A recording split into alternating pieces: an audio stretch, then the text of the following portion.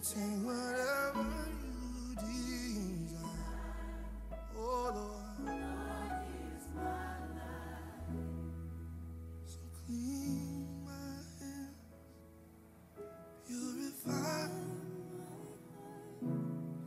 I wanna burn for you, only for you. Take my life as a living sacrifice. I wanna burn only clean my hands. Please purify my heart. I wanna burn, I wanna burn, I wanna burn, I wanna burn.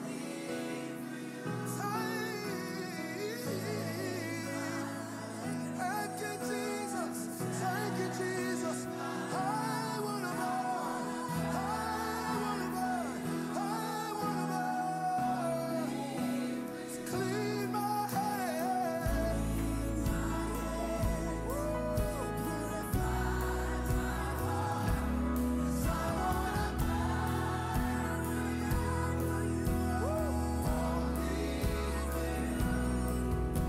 You save my life as a sacrifice.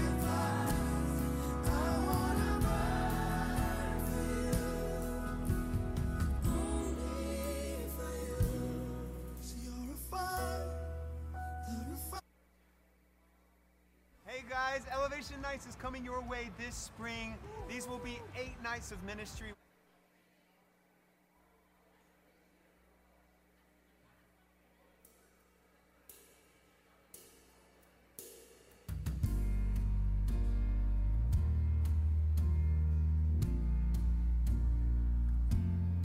Faithful through the ages.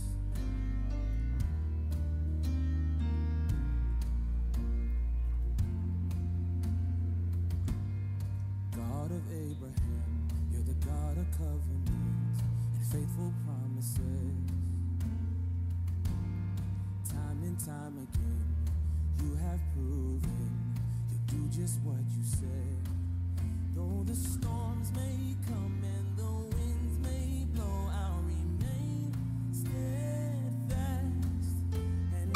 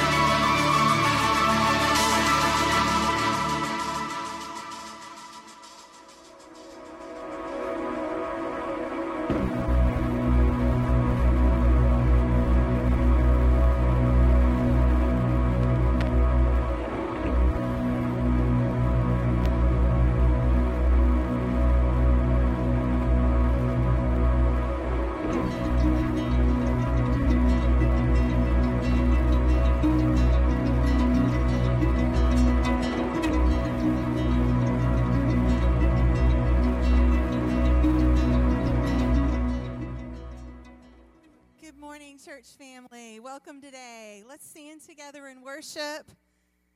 Let's give God praise today and put him first. Amen. We just welcome you, Lord Jesus. We thank you, Lord God, that you're in this house today, Lord, and that you deserve the honor and the glory, God. Thank you, Father, in Jesus' name.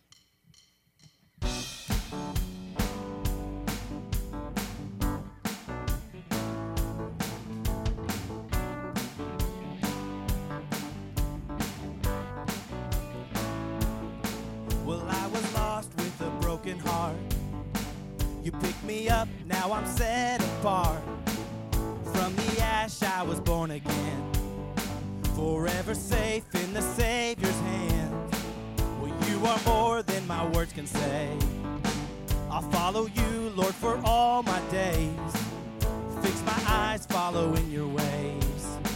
Forever free in unending grace. Because you are my freedom. We lift you higher, your love, never ending. Oh, oh, oh, you are alive in us. Nothing can take your place. You are all we need. Your love has set us free. Whoa.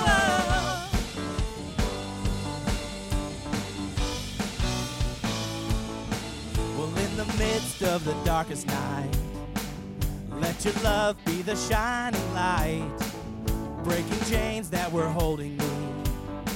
You sent your son down to set me free. Well, everything of this world will fade.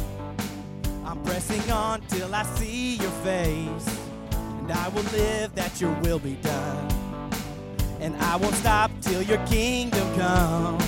Because you are my freedom. We lift you higher,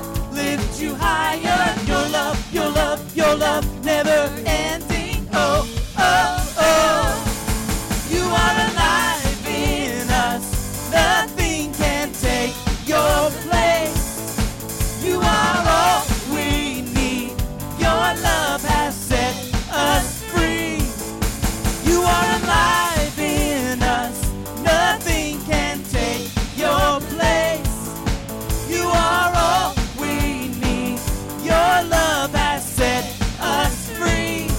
Oh, oh.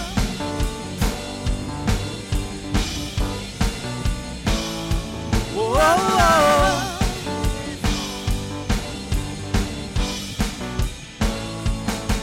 Because you are my freedom. We lift you higher, your love, never ending. Oh, oh, oh, you are alive in us. Nothing can take your place. You are all we need. Your love has set us free. You are alive in us. Nothing can take your place. You are all we need. Your love has set us free. Whoa, whoa.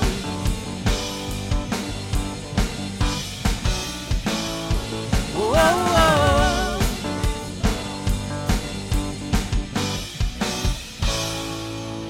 Praise you, Lord.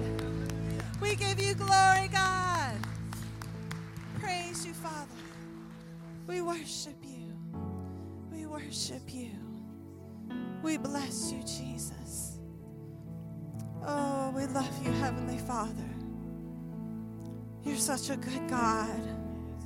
We know, Father, that you're here because your word says that you inhabit the praises of your people.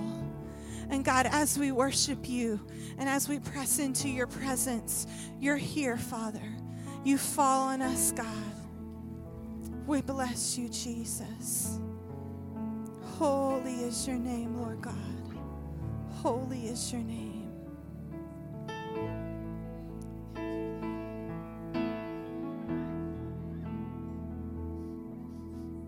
Peace, bring it all to peace. The storm surrounding me, let it break. At your name still, call the sea to still, the rage in me to still every wave. At your name, and Jesus, Jesus, you make the darkness tremble. Jesus, Jesus, you silence fear. Jesus, Jesus, you make the darkness tremble. Jesus, Jesus. Breathe, call these bones to live, call these lungs to sing once again. I will praise Jesus, Jesus, you make the darkness tremble. Jesus, Jesus, you silence fear. Jesus, Jesus, you make the darkness tremble. Jesus, Jesus. Jesus, Jesus, you make the darkness tremble. Jesus, Jesus, you silence fear. Jesus, Jesus, you make the darkness tremble. Jesus, Jesus. Your name is a light that the shadows can't deny. Your name cannot be overcome. Your name is a light forever lifted high. Your name cannot be overcome. Jesus, Jesus, you make the darkness tremble. Jesus, Jesus, you silence fear. Jesus, Jesus, you make the darkness tremble. Jesus, Jesus, Jesus, Jesus, you make the darkness tremble. Jesus, Jesus, you silence fear. Jesus, Jesus, you make the darkness tremble. Jesus, Jesus. Oh Lord, oh Jesus, oh Jesus, just sing his name. Jesus, Jesus, holy is your name. Jesus, Jesus, Jesus, Jesus, oh we love you, Lord. Jesus, Jesus, and your name is the light that the shadows can't deny. Your name cannot be overcome. Your name is alive, forever lifted high. Your name cannot be overcome. Your name is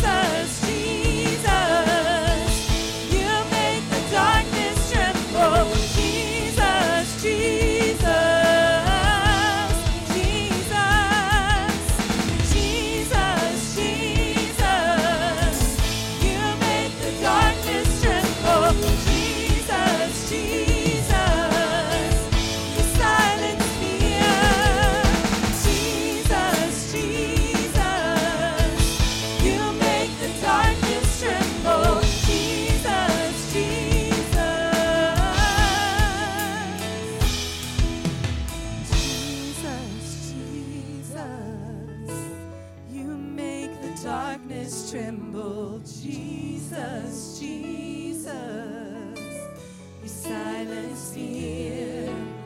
Jesus, Jesus, you make the darkness tremble. Jesus, Jesus.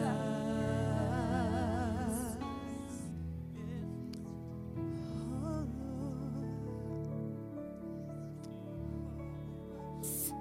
Amen.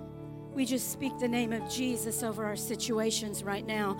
We just speak the name of Jesus over every fear trying to rise upon your people, Father. We speak the name of Jesus. We speak the name of Jesus. The name of Jesus. Sometimes that's all you have to do. Call upon the name of Jesus. You don't need to have right words. You don't need to know what to say. You just need to say, Jesus, Jesus, oh, Jesus. Thank you, Father. Thank you, Father. Wow, he's in the house. Amen. Powerful anointing in the house today. Matthew 8:5 says, Now when Jesus had entered Capernaum, a centurion came to him, pleading with him, saying, Lord, my servant is lying at home paralyzed, dreadfully tormented. And Jesus said, I will come and heal him. The centurion answered and said, Lord, I'm not worthy that you should come under my roof, but only speak a word, and my servant will be healed. For I am also a man under authority, having soldiers under me, and I say to this one, go, and he goes, and to another one, come, and he comes, and to my servant, do this, and he does it. When Jesus heard it, he marveled, and he said to those who followed, Assuredly, I say to you that I have not found such great faith in all of Israel. How many know, as servants of God, as servants in the kingdom of God, that we are under the authority of God, but the authority of God is in us? The centurion knew that all Jesus needed to do was speak a word. Amen. We're told in scriptures that Jesus' word will not return void. It accomplishes what it's sent out to accomplish. God's put a word in our mouth. And I feel like he's saying if we'll begin to speak that word over our situation, he will begin to change that situation as we come into agreement with his word and what he has to say. All we have to do is let the word of the Lord come forth within us and speak it out. Amen? Speak it in faith. He said this centurion had great faith. We just need to allow God to rise that faith within us. I feel like we're in that season where he's stretching us. Amen? Have greater faith. Walk in greater faith. Have greater hope in the Lord. Father God, I pray right now in the name of Jesus that you would begin to rise up the faith within your people. Lord God, I pray that the word that lies within them, that they would begin to have faith to speak that word forth. Father God, I pray, Lord, as they speak that word, Father, they would see their situations change and move, Lord God. Father, I thank you that you're going to begin to move mountains on behalf of the people. Father, I thank you, Lord God, that you're going to begin to heal the sick on behalf of your people, Father God. Lord, I thank you that your word, Lord God, never returns void, and that will accomplish everything that you've sent forth it to do, Lord God. Father, I thank you, Lord. I thank you for what we're about to see. I thank you for signs and wonders. I thank you for healing and deliverance. I thank you that fear must leave. I thank you, Father God, for all that you are about to do in our midst.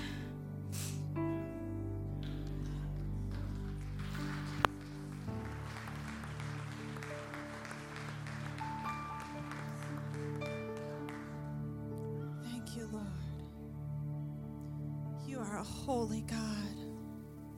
Can we center in on his holiness right now? Can we set aside the worries and the cares of this life and the stuff that the enemy tries to get us to concentrate on and center in on his holiness? His holiness. Praise you, Father.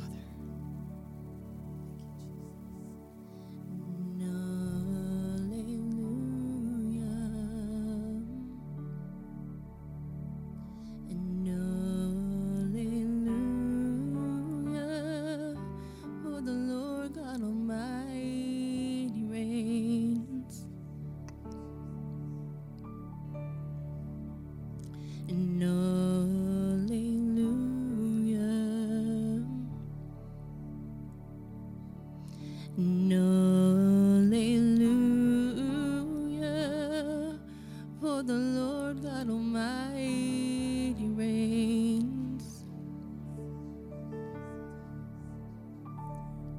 And hallelujah,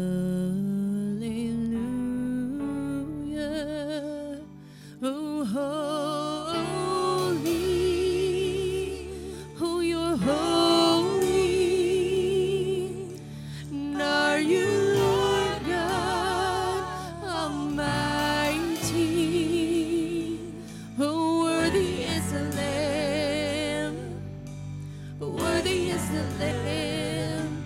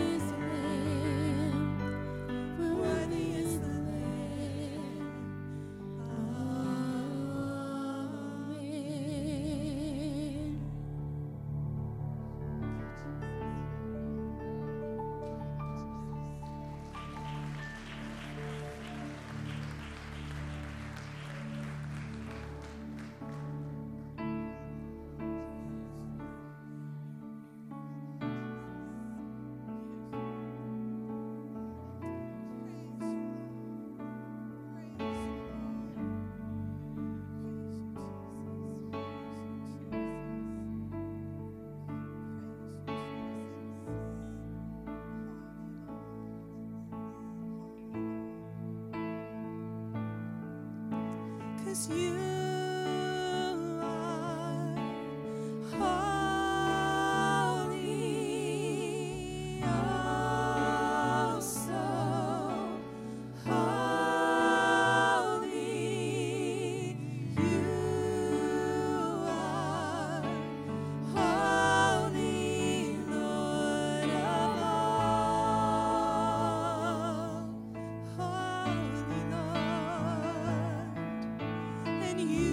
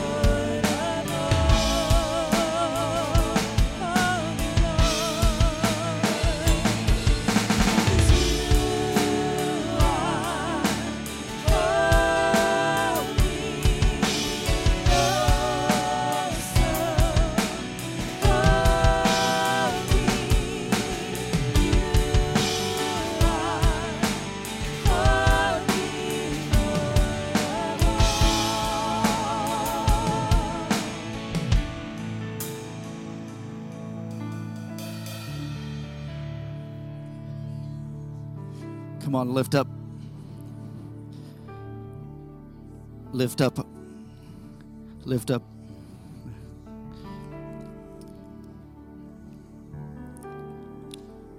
Can you lift up? Check, check.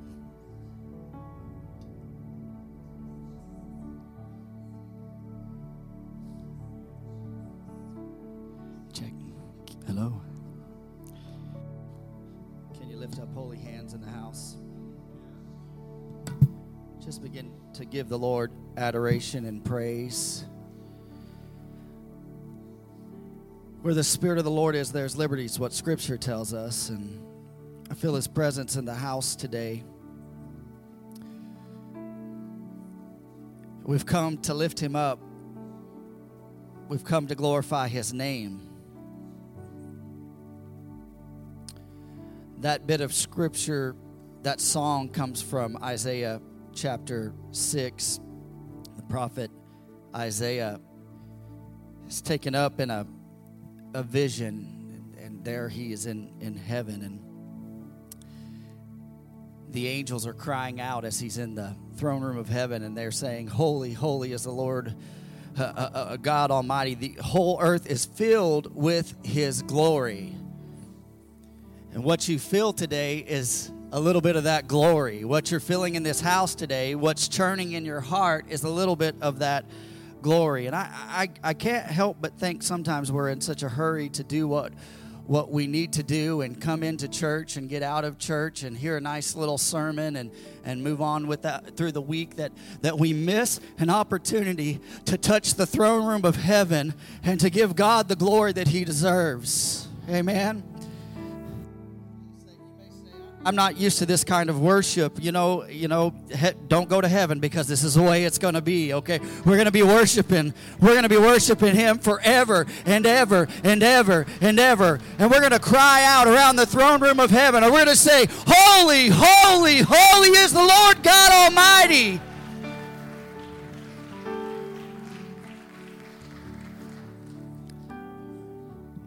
I want you to do me a favor if you have a need in the house. This atmosphere there's something that in this atmosphere, the Holy Spirit's doing something. If you have a need, just lift up your hand. Say, "Pastor, I've got a need."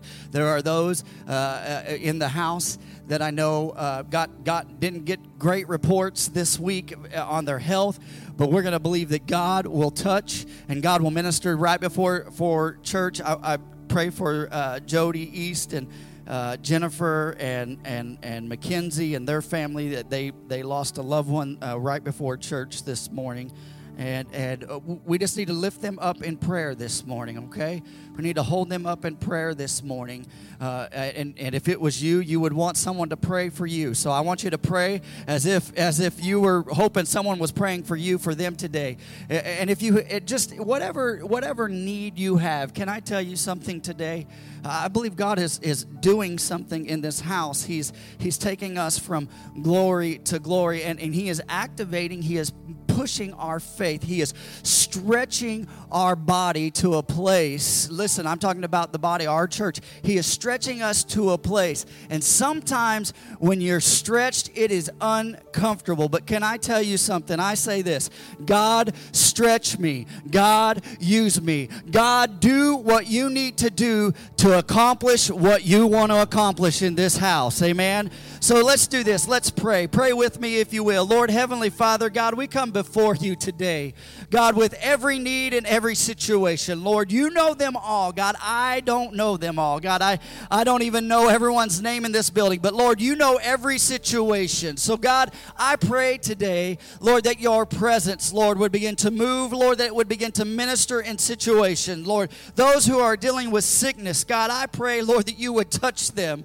Lord, you took stripes on your back for our healing. And Lord, we stand on that. Lord, we stand on that word today, God. And we pray, Lord, that you would touch. Maybe they're watching online today, God. Touch the room. God, touch their body in the room that they are at right now, God. They don't even have to be in the house. But Lord, when we call on the name of Jesus, God, we believe, Lord, that sickness is going to have to leave. God, I pray right now, God, for those who are dealing with dire situations, Lord, that seem impossible. God, I pray, Lord, that you would make a way where there seems to be no way. God, you are a way maker. God, God, you turn, Lord, you turn seas into highways, like the song says. So, God, if you can make a way for the children of Israel, you're not a respecter of persons, God. So, Lord, you can make a way for that person who is struggling with direction. God, I pray, Lord, that you would make it clear, Lord, that you would lead and guide them today. God, I pray for those, Lord, who are dealing with maybe relationship issues, God, in their marriage. God, I pray, Lord. God, I pray, Lord, for marriages, God, that the hearts of husbands would turn towards their wives and the hearts of the wives would turn towards their husbands. God, and I pray, Lord, that you would bind them together in love. What the enemy is trying to destroy, we rebuke right now in the name of Jesus.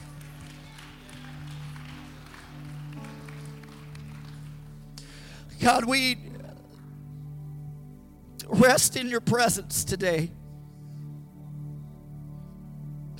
God, we thank you because you're a good God. You answer prayer, God. God, you answer prayer. God, we put our faith in you. God, we put our trust in you. Lord, we give you adoration and praise in the house. Come on, can you give Jesus a thunderous praise of adoration? Thank you, Jesus. Check.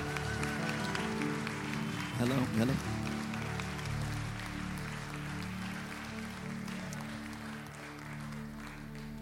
I pray that you feel the presence of the Lord in the house. How many feel the presence of the Lord in the house today? God's doing something.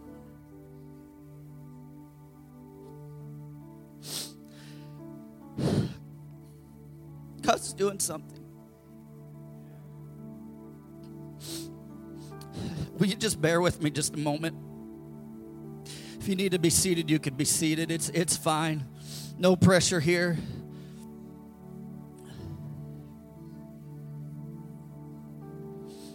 Oh, we worship you, God. We thank you, Jesus. We worship you, Jesus. We thank you, Jesus. Hallelujah, Lord Jesus. God, we thank you. Lord, we worship you, Jesus. Can you, one more time, can you sing that? You are holy. Come on, sing it, church.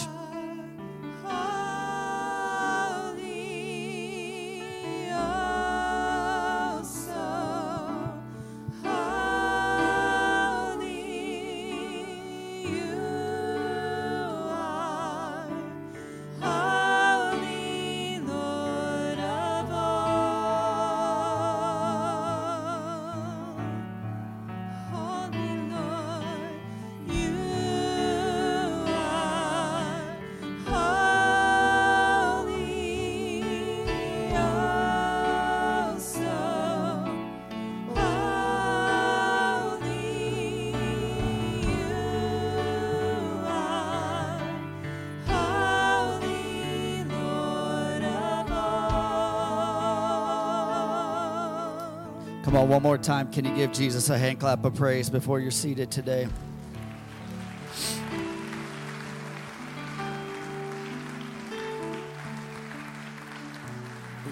You can be seated if you can today. I just want to tell you, I apologize for nothing. And say, well, that seems kind of rude, but I'm going to tell you, I've been serving Jesus a long time, and let me tell you, he's never failed me yet.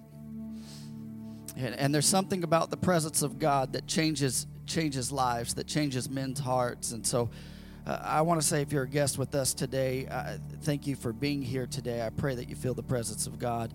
If you're watching online, we're glad that you're here. We're glad that you chose to be here today. Can you give all of our guests a welcome today, online and here in the house? You guys look good today. Everyone looks really good. Everyone look at your neighbor and say, you look good today. All right. Now look at your neighbor on the other side who you don't like as much and say, you look good too.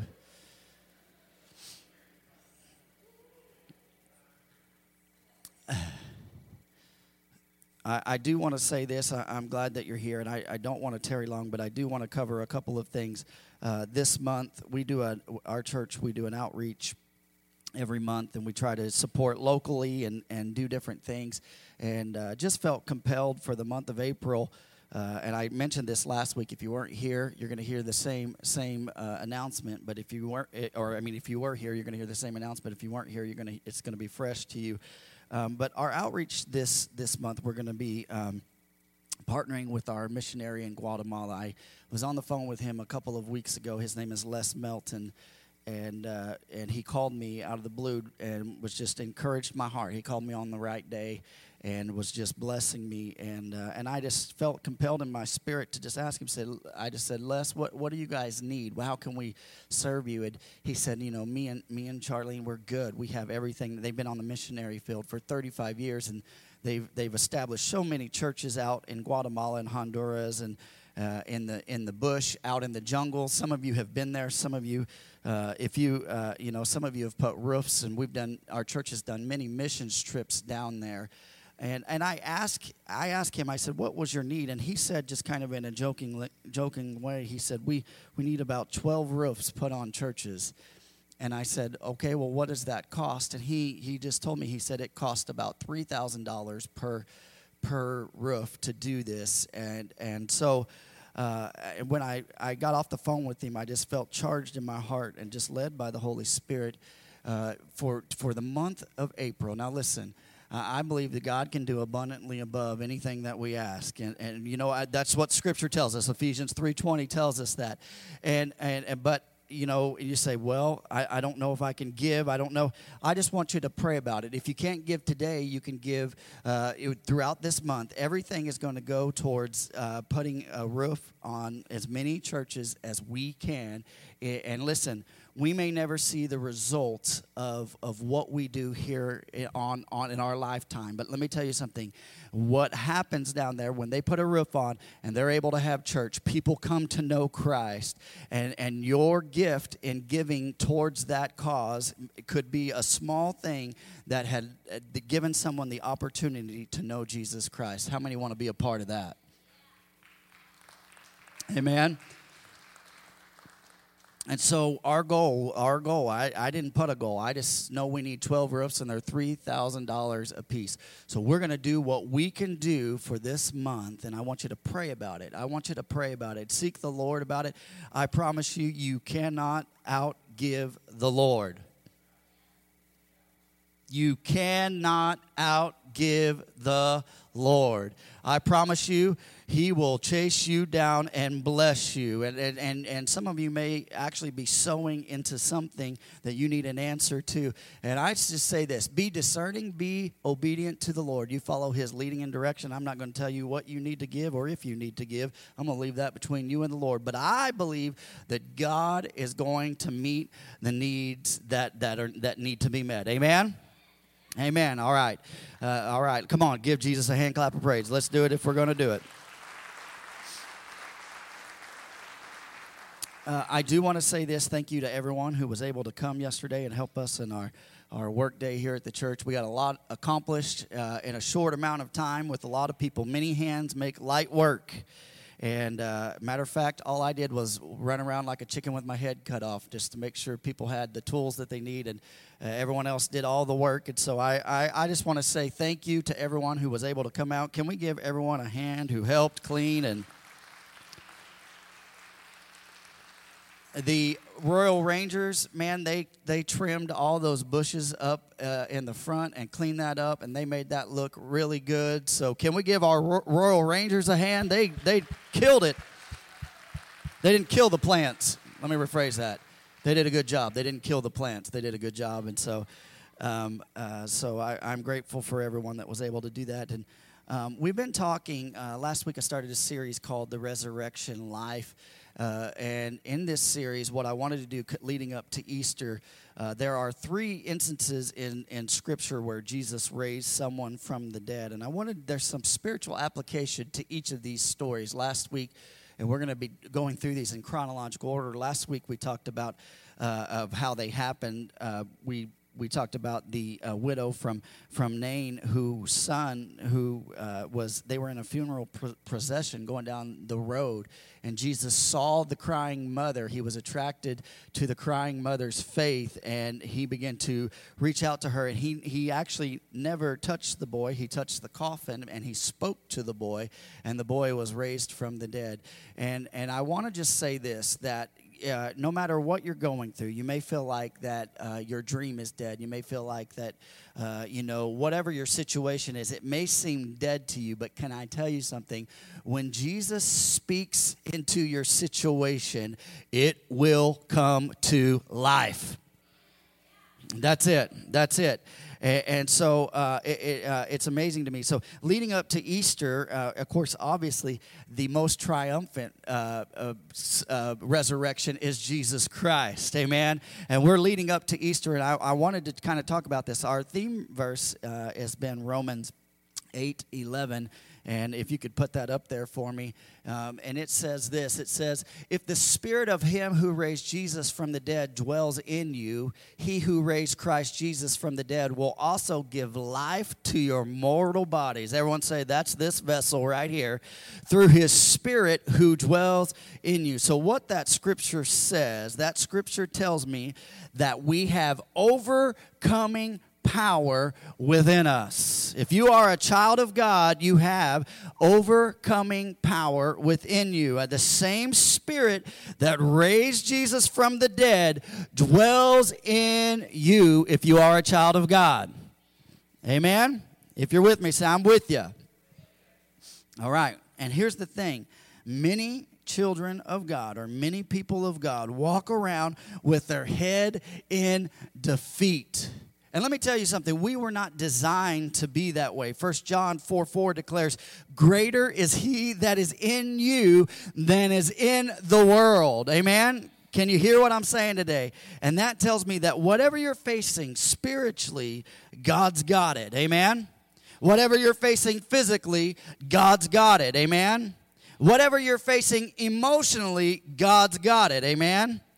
And some of you need to notify your face that Jesus, the same spirit that raised Jesus from the dead, dwells inside of you. Amen? All right. Did you guys hear about the guy who prayed, Lord, so far today I've done all right. I haven't gossiped or lost my temper. I haven't been nasty or greedy or grumpy. But in a few minutes, Lord, I'm going to have to get out of bed. And then I'm going to need all the help I can get. Amen?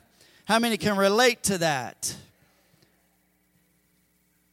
Listen, the same spirit that raised Jesus from the dead dwells in you. Christians ought to be the happiest people in the world. No matter what you're going through, no matter what you're facing, you've got Jesus walking with you. Amen? And so we have this overcoming power. And I want to look at this second story of resurrection power in Jesus' ministry. And this is Jairus, and he is a synagogue leader in Capernaum. And so if you have your Bibles, we're going to be in Mark chapter 5. And I believe that this story is in 3 of the accounts of the gospel, but I really like Mark's account. And as I was going through this, there are some great details in this. Mark chapter 5, verse 21. And when you got it, say, I got it. All right, and if you don't, say, I got it on the screen, all right? And it says this, and when Jesus had crossed again in the boat to the other side, a great crowd gathered about him, and he was beside the sea. Let me just stop here and give you a little idea of what's happening. In Mark chapter 4, the disciples go across the Sea of Galilee. They're faced with the storm. Jesus calms the storm. Amen. How many know that Jesus will calm your storm? Amen. Jesus was asleep in the bottom of the boat, and they went and woke him, and he spoke to the storm, and he said, "Peace, be still." And the disciples were astonished, and they just said, "Man, even the winds and the waves obey him." him. And then in Mark chapter 5, the beginning of this chapter, we see Jesus going back across the sea, and there he is in the Gadarenes, where there is the demonic man who has legion. We know him as Legion, who has many demon-possessed by millions, by thousands of demons. A legion is equivalently like 3,000. So he has many demons that have oppressed him. He is running. He lives in a graveyard. He runs around naked, cutting himself. They try to chain him down. He breaks those chains, and he is in bondage. But when Jesus comes on the scene, he speaks into this man's life, and this man leaves. Jesus, when he has this moment with Jesus, he leaves changed like he wasn't before. And even the people in that area were amazed that Jesus was able to speak to this man. And the scripture tells us there in Mark chapter 5 that they found him in his right mind. Amen. And let me tell you something. Jesus can take you from the worst situation and make you into the best situation. That's just what Jesus does. Amen. And so here in Mark chapter 5, we see Jesus, and he is crossed back across the sea, and he is going to Capernaum, which is kind of the headquarters for Jesus' ministry. He was out of Nazareth, but the people in his hometown really didn't like him, and so this is more like the headquarters of where he's at. So he's coming in off the boat. And verse 22 says, "Then he came, one of the rulers of the synagogue, Jairus," everyone say Jairus, "by name, and seeing him, he fell at his feet." Boy, I love that. Verse 23, "and implored him earnestly, saying," this is Jairus falling at Jesus' feet, saying, "My little daughter is at the point of death. Come and lay your hands on her, so that she may be made well and live." And he went with him, and a great crowd followed him and thronged about him. Let's pray today. Today I want to talk to you guys, before we pray, I want to talk to you about the journey to the miracle. Everyone say, the journey to a miracle. All right, let's pray. Heavenly Father, God, I pray, Lord, that you would anoint me today. Lord, that you would use me how you see fit. I am your vessel today. God, let my words be your words. God, I pray, Lord, you would help me to get out of the way. Lord, I pray that lives would be changed by your power today, by your name today. Lord, we declare it, we decree it in Jesus' name. And everyone said, amen. All right, everyone look at your neighbor and say, buckle up. There's a lot to unpack in this story. As a matter of fact, this is very interesting. There's two stories that happen here within Jairus' story, and you can't separate the two. You kind of got to go with it. So Jairus, this is how this starts. If you're taking notes, the first point is this: it starts at Jesus' feet. It starts at Jesus' feet. Jairus is a leader of a synagogue at Capernaum, so which means he is politically important. He has clout. When he speaks, people pay attention to him, and he was most likely affluent and wealthy. He had some money. Amen. Everyone say amen. And he was a spiritual leader, or some believe that he was a Pharisee.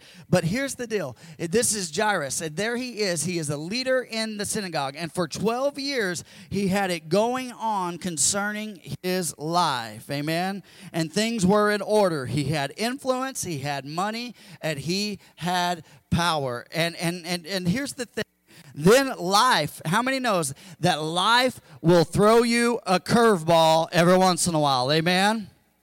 Things can be going hunky-dory, and then out of nowhere you get a doctor's report that says otherwise.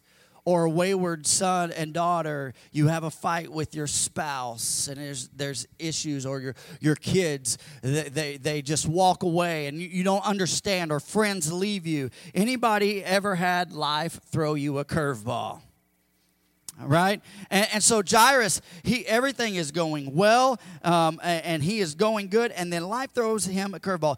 In our lives, I know this. There are times, there are seasons where things are going well, and you ought to thank God in the seasons that things are going well. Amen?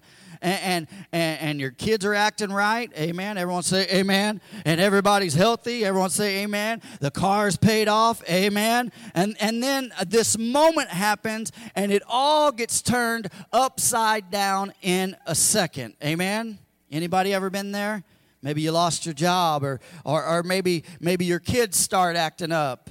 Everyone's looking down their aisles at their kids right now. Or maybe friends walk away. And maybe that car you just paid off, you total it because you wrecked it around a telephone pole, right?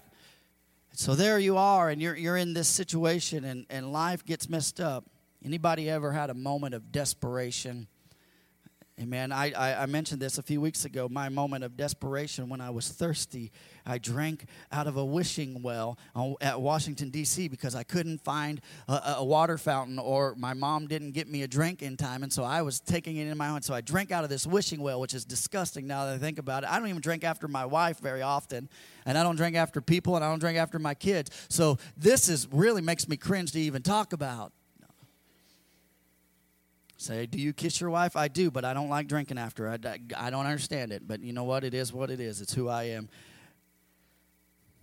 But life could throw you a curveball.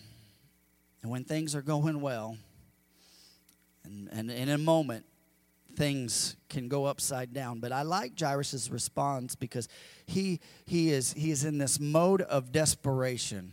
Doesn't matter about his success, doesn't matter about his power. All he knows is that Jesus got off the boat, and he's thinking in his mind, if I can just get to Jesus, it will be okay. I love this. So Jairus, he's really risking the farm here. His daughter's sick, and she's near death. And this is what I've learned. Desperation will lead you to take risk in your life. When you're desperate, you will go beyond what you normally would do. You'll pray like you've never prayed. Amen? You'll seek like the Lord like you've never sought the Lord before. You'll not worry about man's opinions because you're more concerned about concerned with finding an answer to your desperate situation. And can I tell you today, Jesus is still the answer to every situation. Amen? And so he's so desperate for his daughter's healing that Jairus puts himself in risk of being ostracized by the Pharisees that he works with, because Pharisees didn't like Jesus because Jesus knew how to push their buttons. They were legalistic and all these things, and Jesus loved people. Amen. And most Pharisees, they were not pro-Jesus because of his claims to be the Son of God. But here Jairus, a leader of the synagogue, wealthy, had influence, he was willing to risk it all because he was desperate. I love this. This is a beautiful picture. When you get desperate for an answer, you'll come in humility to the one who has the answer. Amen? When you desperately need something, it doesn't matter who's looking at you. It doesn't matter what the town thinks about you. And I love this because Jairus, he just goes straight to Jesus. And it says that he falls at Jesus' feet.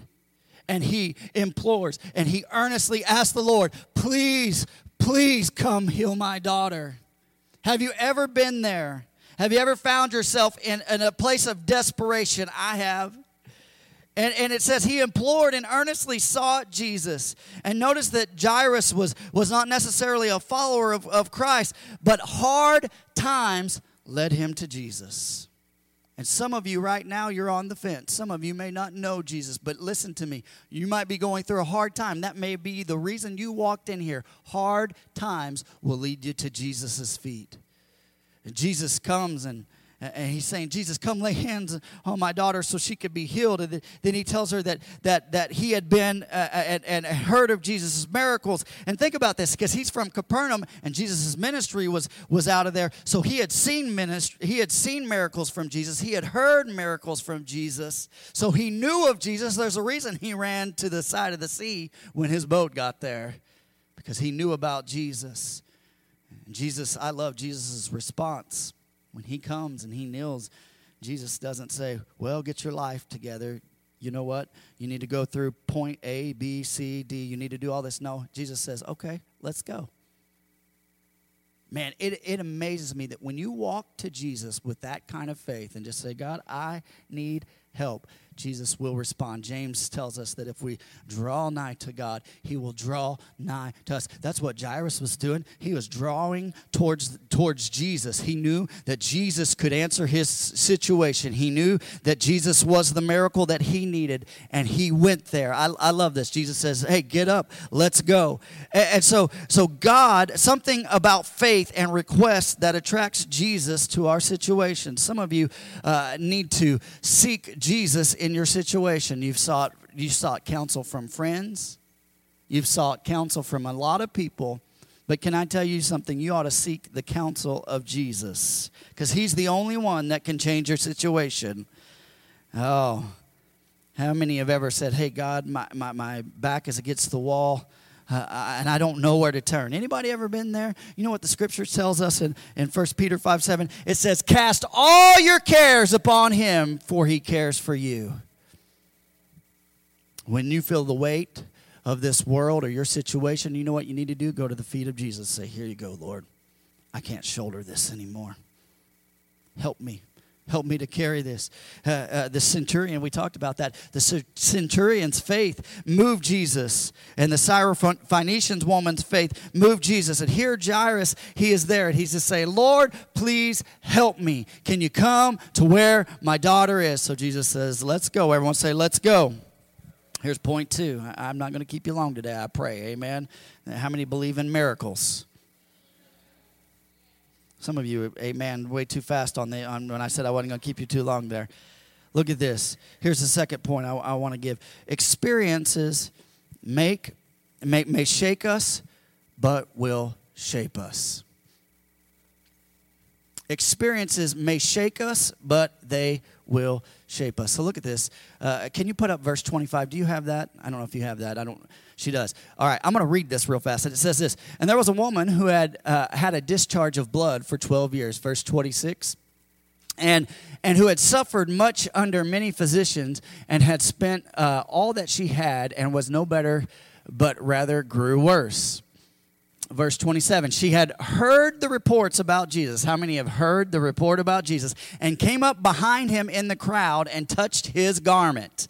Verse 28, for she said, if I touch his garments, I will be made well. There's something about the feet of Jesus. You ought to hear that today. Verse 29 says this, and immediately the flow of blood dried up, and she felt in her body that she was healed of her disease. Verse 30, it says, and Jesus, perceiving in himself that power had gone out of him, immediately turned about the crowd and said, who touched my garments? Sounds like a sister yelling at her sister. Who touched my clothes, right? Verse 31, and his disciples said to him, you see the crowd pressing around you, and yet you say, who touched me? Lord, there are hundreds and hundreds of people around you, and you're saying someone touched you? Yeah, we know. You're being real sarcastic right now. Look, verse 32, and he looked around to see who had done it. Verse 33, but the woman, knowing what had happened to her, came in fear and trembling and fell down before him and told him the whole truth. Verse 34, and he said to her, look at this, daughter, everyone say daughter, your faith has made you well. Go in peace and be healed of your disease. I love this bit of scripture. This is interesting because this is sandwiched right in the middle of Jairus' story. So we met Jairus. Jairus met Jesus. He's going to go to his daughter, and there's this crowd of people, and Jesus is working his way through the crowd. And so there's Jairus' start to his story. So there's a slice of bread, and there's Jairus' end of his story. There's a slice of bread. But right in the middle of this story is peanut butter, which is this woman who had the issue of blood.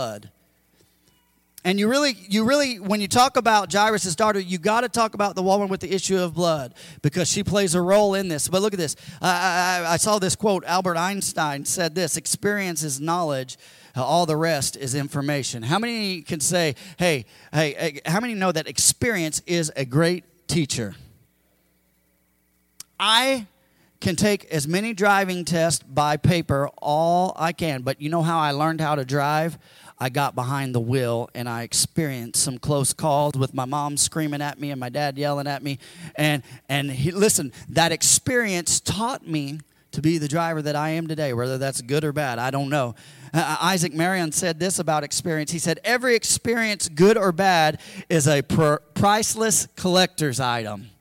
I love that. Every experience, good or bad, is a priceless collector's item. Experience taught me at a young age that stoves are hot. Anybody ever learned that lesson? My mom and dad. Don't touch the stove. Don't touch the stove. It's hot. Don't touch the stove. Don't touch the stove. Guess what? Curiosity killed the cat, right? And there I am. Psst. Ah! I told you not to touch the stove.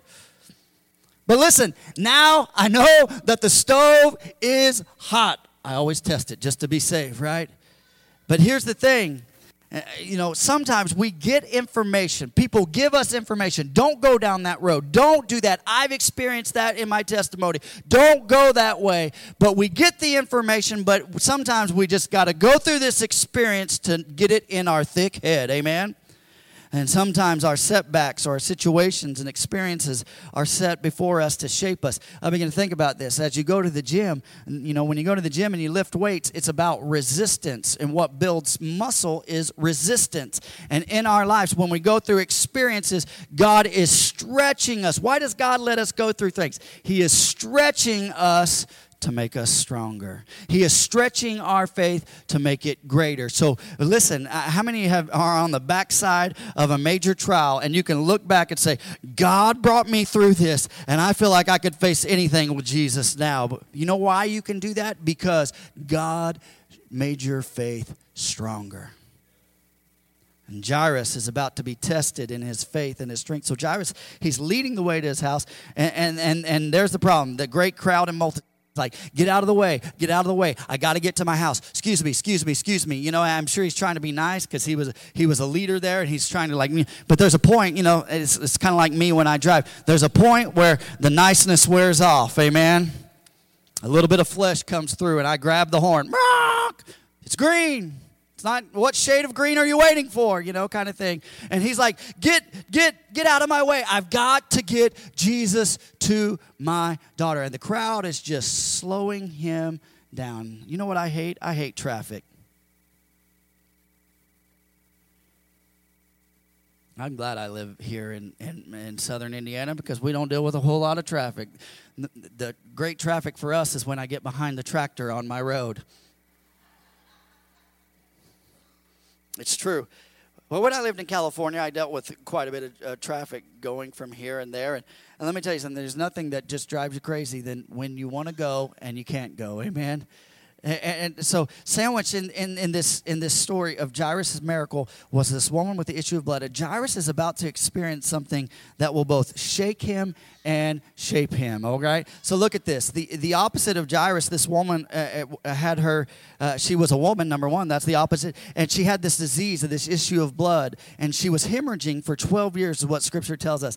And here's the deal. If you know anything about that, that would make her an unclean person. That means that she couldn't go around people. She couldn't be around people. She was isolated. She had no way of making money. So she was a second-rate citizen. Well, Jairus, guess what? He is a prominent citizen. He has wealth. He has political power. He has influence. And here she is. She has no influence. And can I tell you something I love about Jesus? He doesn't care where you're from and what your social background is. He loves everybody.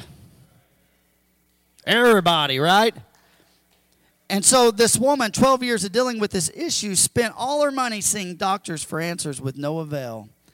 She felt like her back was against the wall, and she found herself in what? Desperation. I hear Jesus is coming, but you know what?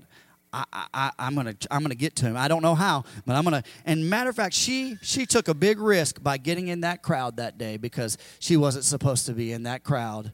And so she's going through this crowd. And the difference between Jairus and this unnamed woman at this point is that Jairus is trying to get Jesus to his daughter, and this woman with the issue of blood is just trying to get to Jesus. I love this. This is both seeking healing and in desperation, both fighting the crowd. Can I tell you something? If you're going through something today, you're not the only person going through a trial. And Jairus, in his mind, probably thought, I am the only person that has a trial right now. And he hadn't even thought about this woman with the issue of blood. But she's going through a trial too. You're not the only one fighting a battle or having a battle. But she does the impossible. She fights through the crowd on the ground while Jairus is fighting people to get Jesus through the crowd. It's pretty cool, pretty amazing, these two correlation of these stories. And while she's fighting through the crowd, probably getting stepped on, probably getting dust kicked in her face, she gets to Jesus' robe and she says, if I can just touch the hem of his robe, I know I will be healed. And she reaches out in desperation and grabs the hem of his robe. And Jesus is like, someone touched me. That's intuitiveness, right? And they're like, disciples like, Jesus, yeah. And they're, look at all these people. They're all touching you. They're all pressing in. They all want to talk to you. They all have questions. They're all we're trying to push them back. We're trying to make sure that there's room. And Jairus is just sitting there, and he's fighting people to get Jesus through. And Jesus is stopped like, somebody touched me. It's amazing to me. I love this. In Mark's account, he's looking around to see who touched him. And you say, well, why does that matter? I think it's interesting because I think Jesus stops this moment, and I know he's touching this woman's life, but he's doing something here. He's showing Jairus what he can do. So check this out. Jairus is sitting there looking at his watch, and he's like, come on, Jesus. Come on, Jesus. My daughter, she's not doing well. Everybody's touching you, Lord. Everybody's touching you. So can we just move along here? Can we just move along? We'll make it fast. And in fear and trembling, I love this. In fear and trembling, I love this. This woman, she comes, and Scripture tells us that she fell before him. Listen, there's something about Jesus' feet. When you fall at Jesus' feet, there is an answer. In fear and trembling, she falls before Jesus. It was me, Lord. I touched you. And it says this, and he said to her, daughter, your faith has made you well. Go in peace and be healed of your disease. So why is this important? It was her experience. It was the woman's experience, but it was an experience for Jairus too. He's seeing a miracle. And I love this because I like what Jesus' words here. I think they were very intentional. Faith comes by what? And hearing the. Faith comes by and hearing the. And I think Jesus' words are very intentional here. And he says, daughter. This woman who was an outcast. Nobody wanted anything to do with her. Jesus, this is the way Jesus works. When he touches your situation, he makes you a son and he makes you a daughter, and you're no longer an outcast. But he calls her by name. But he says, daughter, your faith has made you well. Go in peace and be healed of your disease. And Jairus would need to have this experience to have seen and heard the words of Jesus that he was indeed a healer. So Jesus met her need. How many know that Jesus will meet your need? Now, here's the thing about experience. If you were to ask my brother and sister, they will tell you that I'm the youngest, and they will tell you that my parents were easier on me than they were on them. How many oldest do we have in here? You're the oldest. How many would agree with that statement, that the youngest got away with things? How many middle children do we have? How many would say that the youngest gets away with almost murder, right? Well, I'm going to disagree with you on that statement because I am the youngest in my family, and I'm going to tell you something. This is what I learned. And what my wonderful brother and sister failed to realize is I learned from their mistakes.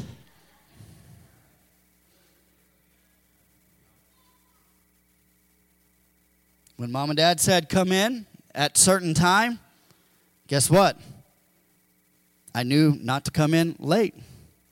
When my mom and dad said, where are you going? I knew not to lie about it. Because I watched my brother and sister make those mistakes. And they didn't know it, but I was watching patiently going, I'm never going to do this. I'm not going to be that way. And it's kind of funny. I think about it. My mom and dad, they always gave my brother and sister a a curfew. And with me, they never gave me a curfew. You know why? Because I came home just because I just thought, hey, there's nothing better to do. And anything that I'm going to do past this point is not going to be good, so I might as well go home, right? I learn from my brother and sister's mistakes. And can I tell you something? Oftentimes we think that we have to experience something, but you can learn from other people's experiences. This Bible right here is full of flawed, imperfect people that you can learn from. And you don't have to go through the same trials that some of these people went through because they went through them for you. Hey, you just got to be like the young child and just the youngest child and just say, I see what you did there. I am not going to do that. I'm going to be mom and dad's favorite. And Jairus, he saw her miracle and heard Jesus call her daughter. And can you imagine? He was probably stunned and amazed, but he probably thought, daughter, yes, Jesus, daughter, we got to go. We got to get to my daughter. We got to get there. And when he looks, when it looks like her experience is shaping his faith, the next verse tells us that he is shaken. In verse 35, it says, while he was still speaking there, came from the ruler's house some who said, your daughter is dead. Why trouble the teacher any further? I don't know about you. I don't like these kind of people. I'm going to tell you why I don't like these. Not because they're stating the fact your daughter is dead, but the fact that they are automatically saying, don't bother Jesus. Give up. Quit. Verse 36 says this. And Jesus is moving on. But overhearing, I like Jesus, overhearing what they said, and the way that Jesus counters doubt is with the word of God. And he said to the ruler of the synagogue, he says this, do not fear, only believe. All right, here's my last point. I'm going to ask the worship team to come. He says this, and here's the last point right here. Jesus' delay is not a denial. Jesus' delay is not a denial.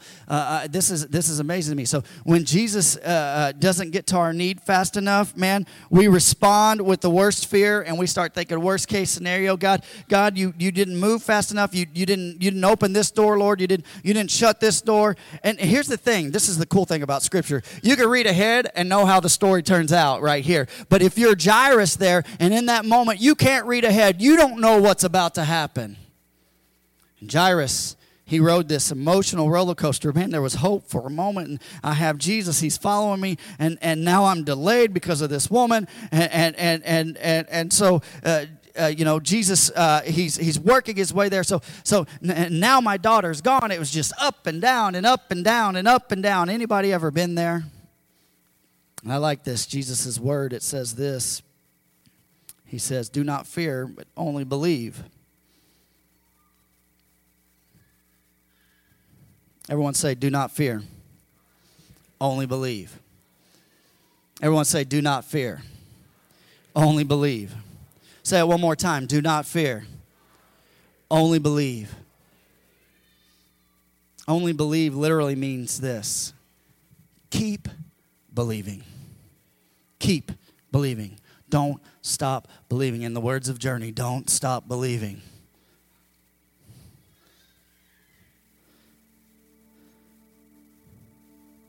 Keep believing. Faith comes by hearing, and hearing the word of God is what Romans 10:17 says. And walking in faith is tough. It stretches us. I talked about this. And what was hard before becomes easier because our faith grows. When you've been through some stuff and your faith has grown, guess what? Life throws something at you. You can go, I got Jesus. We're going to be all right. Bounce off of me. I don't know how it's going to turn out, but I've got Jesus. And I love this. Jesus, in this midst where someone had given him a terrible, impossible report, Jesus is like, I'm going to challenge your faith, Jairus, right now. I'm challenging you. Did you just see what I just did? Did you see what happened to this woman? I'm going to challenge you here. I love this. The African impala can leap to a height of over 10 feet. Cover a distance of greater than 30 feet when it jumps. That's amazing, right? Can jump up in the air 10 feet and jump out 30 feet. Yet these magnificent creatures can be kept in an enclosure in any zoo with a 3-foot wall. Why is that? The animals won't jump if they cannot see where their feet will fall. And sometimes in our walk with God, God's telling us, you just got to take a step of faith here. No matter where, if you could see where your feet are going to fall. But most of us all the time, we're in fear. We're paralyzed by fear. And we're stuck, and there's a wall, and we're like, I know I need to get there, but I'm afraid to take this step. What seems impossible. Past hurts, broken relationships, lost opportunities, broken situations that seem impossible to get over, but it just takes one step of faith. But look at this. I love this. 1 John 4:18 says, perfect love casts out fear. You want to build your faith? It's going to take the love of God. Perfect love is God. It's going to take Him activated and working in your life. So, and here's the thing. Sometimes we make the mistake when Jesus is working us and we're on our journey and God's telling this story. We make the mistake of mistaking God's commas with periods. And one of the things in the English language is a comma is a pause.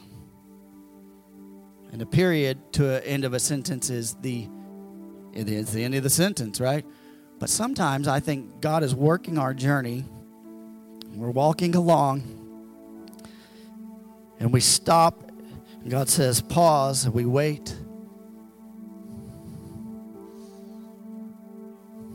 And we wait. And we're like, man, Lord, is this just for... you're just trying to set a mood here. How long do I have to wait? And God's waiting on us. We're waiting on God, and God has put a comma there, and we've mistaken it for a period. And let me tell you something. Don't walk away while you're waiting on the Lord. One thing I can tell you about Jesus is He's not done until He says He's done. So don't mistake a period for a comma. Our faith is not based on us. We don't have faith in faith. Listen, but our faith is anchored in Jesus. Our faith is anchored in the authority of Jesus. You talked about it. You talked about it in your prayer time today. You were all over my message. You didn't even realize it. Verse 37. And He allowed one to follow Him except Peter. He allowed no one to follow Him except Peter, James, and John, the brother of James. And they came to the house of the ruler of the synagogue. So, bad report here. Bad report for Jairus. Hey, your daughter's dead. But Jesus is like, come on. And Jairus is like, what do I have to lose? I'm just going to keep going. And it's amazing. So they get to his house, and there they are. And what happened, because he was wealthy and they were rich, they came to the house, and the ruler of the synagogue, and Jesus saw a commotion, people weeping and wailing loudly, what they would do. And people in the Mideast, when someone dies, they wail, and it's over the top. They actually, in this, if you look at the actual Greek in this, they would pay people to come and mourn for their loss. Isn't that, it's unique. We don't understand that in America. And so these people, they were wailing. They were paid actors to wail and cry for Jairus' daughter. And I like Jesus' response. They're wailing loudly. And when he had entered, he said to them, why are you making such a commotion and weeping? This child is not dead, but sleeping. I like the word sleeping there. I'm going to get to that in just a minute. And they laughed at him. These professional wailers went from to ha ha ha ha. That tells you where their heart was. Mocking him. They laughed at him. But I like Jesus right here. He says, he put them outside and get out. Get out of here. See, we sometimes think that Jesus was a mamsy-pamsy kind of pushover kind of guy. But in this moment, no, he got up in their face and said, get out of this house. But this is such a beautiful story. And they laughed at him, but he put them all outside, took the child's father, mother, and those that were with him, Peter, James, and John, and they went in where the child was. So, and notice this, the closer that Jairus got to his miracle, the smaller the crowd got. Those walking around you, not everybody will build your faith up. Some of you, and the crowd in this whole story, it just represents unbelief. It's blocking Jesus from getting to Jairus' daughter. It's blocking the woman from getting her miracle. And listen, unbelief will keep you from your miracle. And some of you have listened to people and to friends who don't have a spiritual bone in their body. You got to be like Jesus and say, you know what? You don't understand these things. Get out. Sometimes faith makes us do crazy things. I'm not saying be weird or anything like that. And they seem illogical to the crowd and culture. But here's the thing. And I said this earlier. I want to put my trust in Jesus and Him alone. That's it. I love you. I love you. But Jesus has been better to me than you've been to me.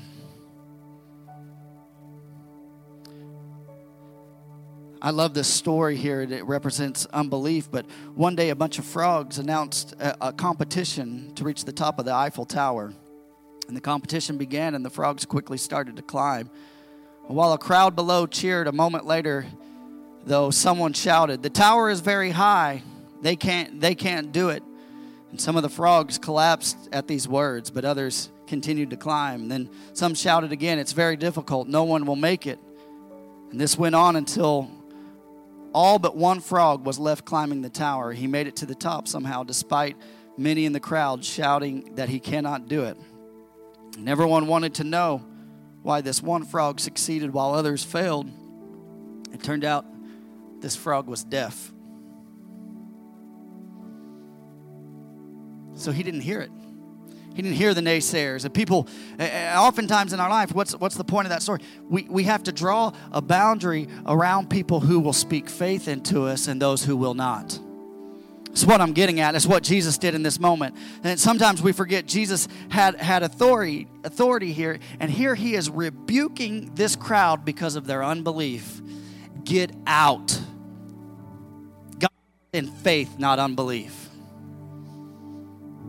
And Luke's account says this. It says that she died. Now, Luke was a physician, so he probably knew a little bit more than what Mark did when he told this story. But Mark's account is interesting because he said that Jesus says this. He says that she was sleeping.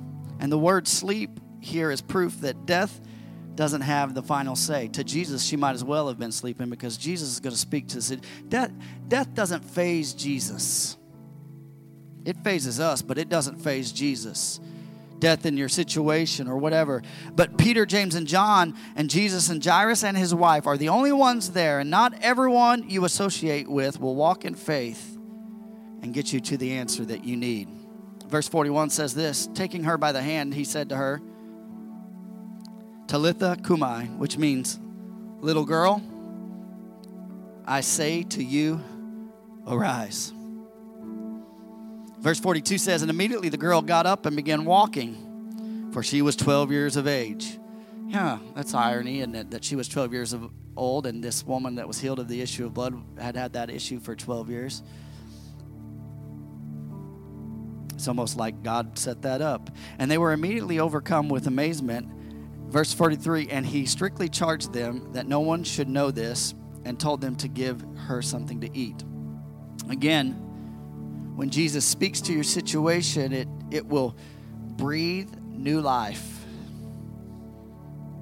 to dead things. Some of you have dreams. Some of you have callings.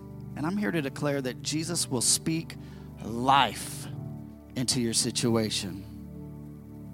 When Jesus says, rise up, situations are turning around. Dead dreams come back to life. And spiritually speaking, he's saying, come to life today. That's what he's saying. Come to life today. And it's interesting. I mentioned that the girl was 12 years old, and this woman with the issue of blood had that for 12 years. What's the significance there? There's something significant about the number 12. And if you know anything about the number 12 in the Bible, and I'm not a numerology kind of guy, but the number 12 is this. It is the number for government or sovereignty. Can I tell you something? Jesus was sovereign over the woman's issue with the blood, and Jesus was sovereign over Jairus' daughter. And there's no power in hell that can stop God's sovereignty from doing what he wants to do. Amen?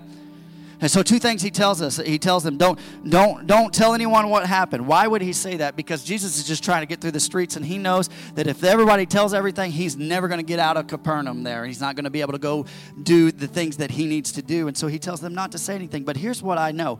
They don't have to say anything, because guess what? All they got to do is their little daughter's got to get up and walk out of the house, and everyone's like, oh! And I love this. The second thing he told them to do is feed her. And I'm going to end on this point right here. The promise that God has given you, when God brings it back to life, the enemy's going to come in and say, that's not going to work. This isn't going to. You need to feed that thing with your faith. You need to speak to that thing and say, hey, we're God, you rose her up. And I love this. Jesus said, feed her. Mom, Dad, go get her a Happy Meal right now. Go get her a Big Kids, but get her a cheeseburger with some French fries. Go to Chick-fil-A and get her some Chick-fil-A and some Nuggies, right? Come on, get her a Coke. Some of you need to remind yourself to feed the dream, to feed the calling, to feed your purpose, that God is rising back up. It's one thing for God to bring things back to life, but it's another thing on my part to feed that thing. Bow your heads with me all across this building. Some things that we can learn from Jairus' story is, if we need an answer from the Lord, it starts with humility at Jesus' feet. Starts with desperation. God, it looks impossible, but I know you can do it. The second thing that we can learn from him is that our experiences, they shake us and they shape us. Sometimes it gets worse before it gets better, but trust in the Lord. Don't stop. If God's using a comma, don't make it a period. I think sometimes we miss our breakthrough because sometimes we give up a little too fast. And here's the last one is this: God's delay is not a denial. God's delay is not a denial. He hasn't forgot you. If you're here today and you're under the sound of my voice, you say, Pastor, I felt the presence of the Lord in this building. I feel his power. And I want him to speak life into my situation. Maybe you're dead. The scripture says that when we have sin in our lives, we're dead to trespasses. And maybe you're dead to trespasses in your life. Listen, Jesus died on a cross and rose from a grave to overcome death and darkness. And he made a way for you today. And I want you to know him today. If you're here and you hear under the sound of my voice that and you want to make things right with the Lord today. Scripture says, call upon the name of the Lord and you will be saved. It also says that if we confess our mouths or confess our sins, that he will be just to forgive those things. So I want to pray with you today with no one looking around. No one, bear with me just a few moments here. Say, I want to know Jesus today. Just no one looking around. Would you just lift your hand? I want to pray with you today. Anybody in the building? Anybody in the building? Lift your hand. Wave it at me. Wave it at me. That's you. That's you. Thank you. Anybody else? One hand raised. Come on. Anybody else?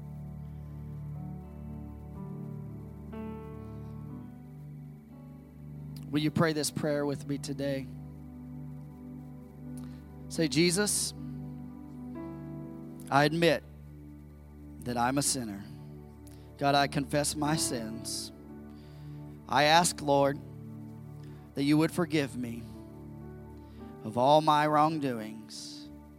Lord, I believe, Lord, you lived, you died on a cross and raised from the dead to cover the price of my sins. I ask you, Jesus, to be the Lord of my life. In your name, amen. Come on, give Jesus a hand clap of praise for that hand that was raised today.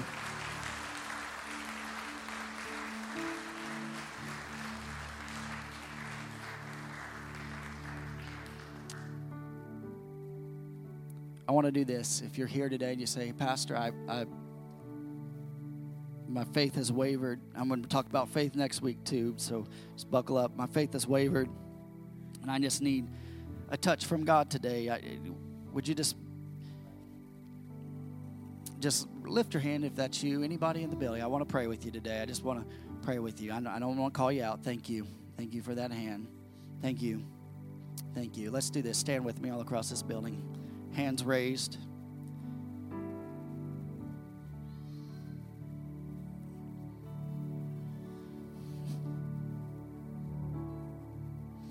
God, we felt your presence in this house, God, from the beginning of this service.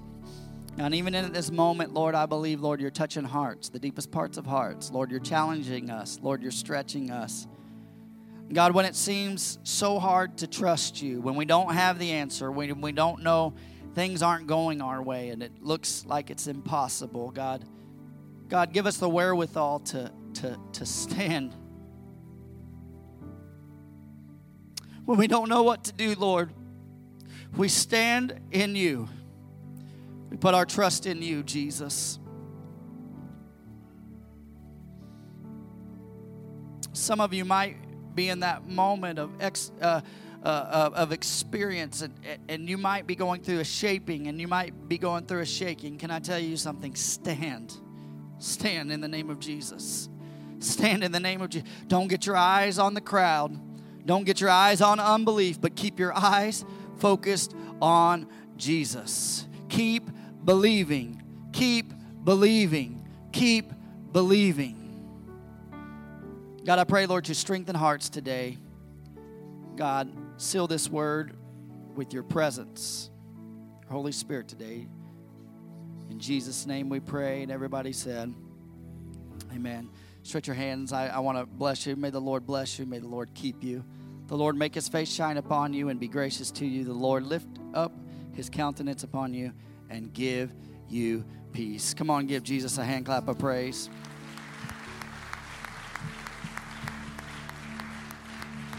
Amen. What a great service. If you're a guest with us today, we're so honored you came out today. In front of you, there's a Connect card. If we can get you to fill that out and turn it in our Welcome Center, we've got a gift just for you, just so we can get to know you a little better. Any needs you have that we can pray with you, we'd like to know. And as you're leaving today, we got our giving boxes hung on the walls outside the sanctuary doors and outside the balcony. You can put your tithes and offerings in there. Also, if you're wanting to give for the church roofs in Guatemala, you can do that as well. And if you're giving online today, there's ways you can give online, or you can text that giving also. So just a reminder, during the month of April, we'll be raising money to help for the church roofs in Guatemala. If you would like to give towards this, please, you can place your donation in the giving boxes or online, as I just said. Beyond the Broken Hearts Ministries will be meeting Tuesday, April 5th at 6 p.m., and the Healing Hearts Ministry will be meeting Thursday, April 7th at 7 p.m. Also, our church will be participating in the Men's Softball League. If you would like to play, please sign up by April 20th. The cost is $25 plus a T-shirt if needed. The games will be on Monday and Tuesday nights starting in May at Murray Park, and they get vicious. Those guys, I'm telling you, I went a few years ago. It was dangerous. Softball. No, I'm just kidding. It's a good time. A lot of fun. Just a reminder, we will be having a church baptism service on April 24th. Not a survey. Service on the 24th. The information's back at the information desk if you'd like to look into that. And then the women will be having a meeting at Cafe Batar. Cafe Batar, April 30th at 12:30. You must sign up and pay for this event by April 20th. This will take place of our monthly meeting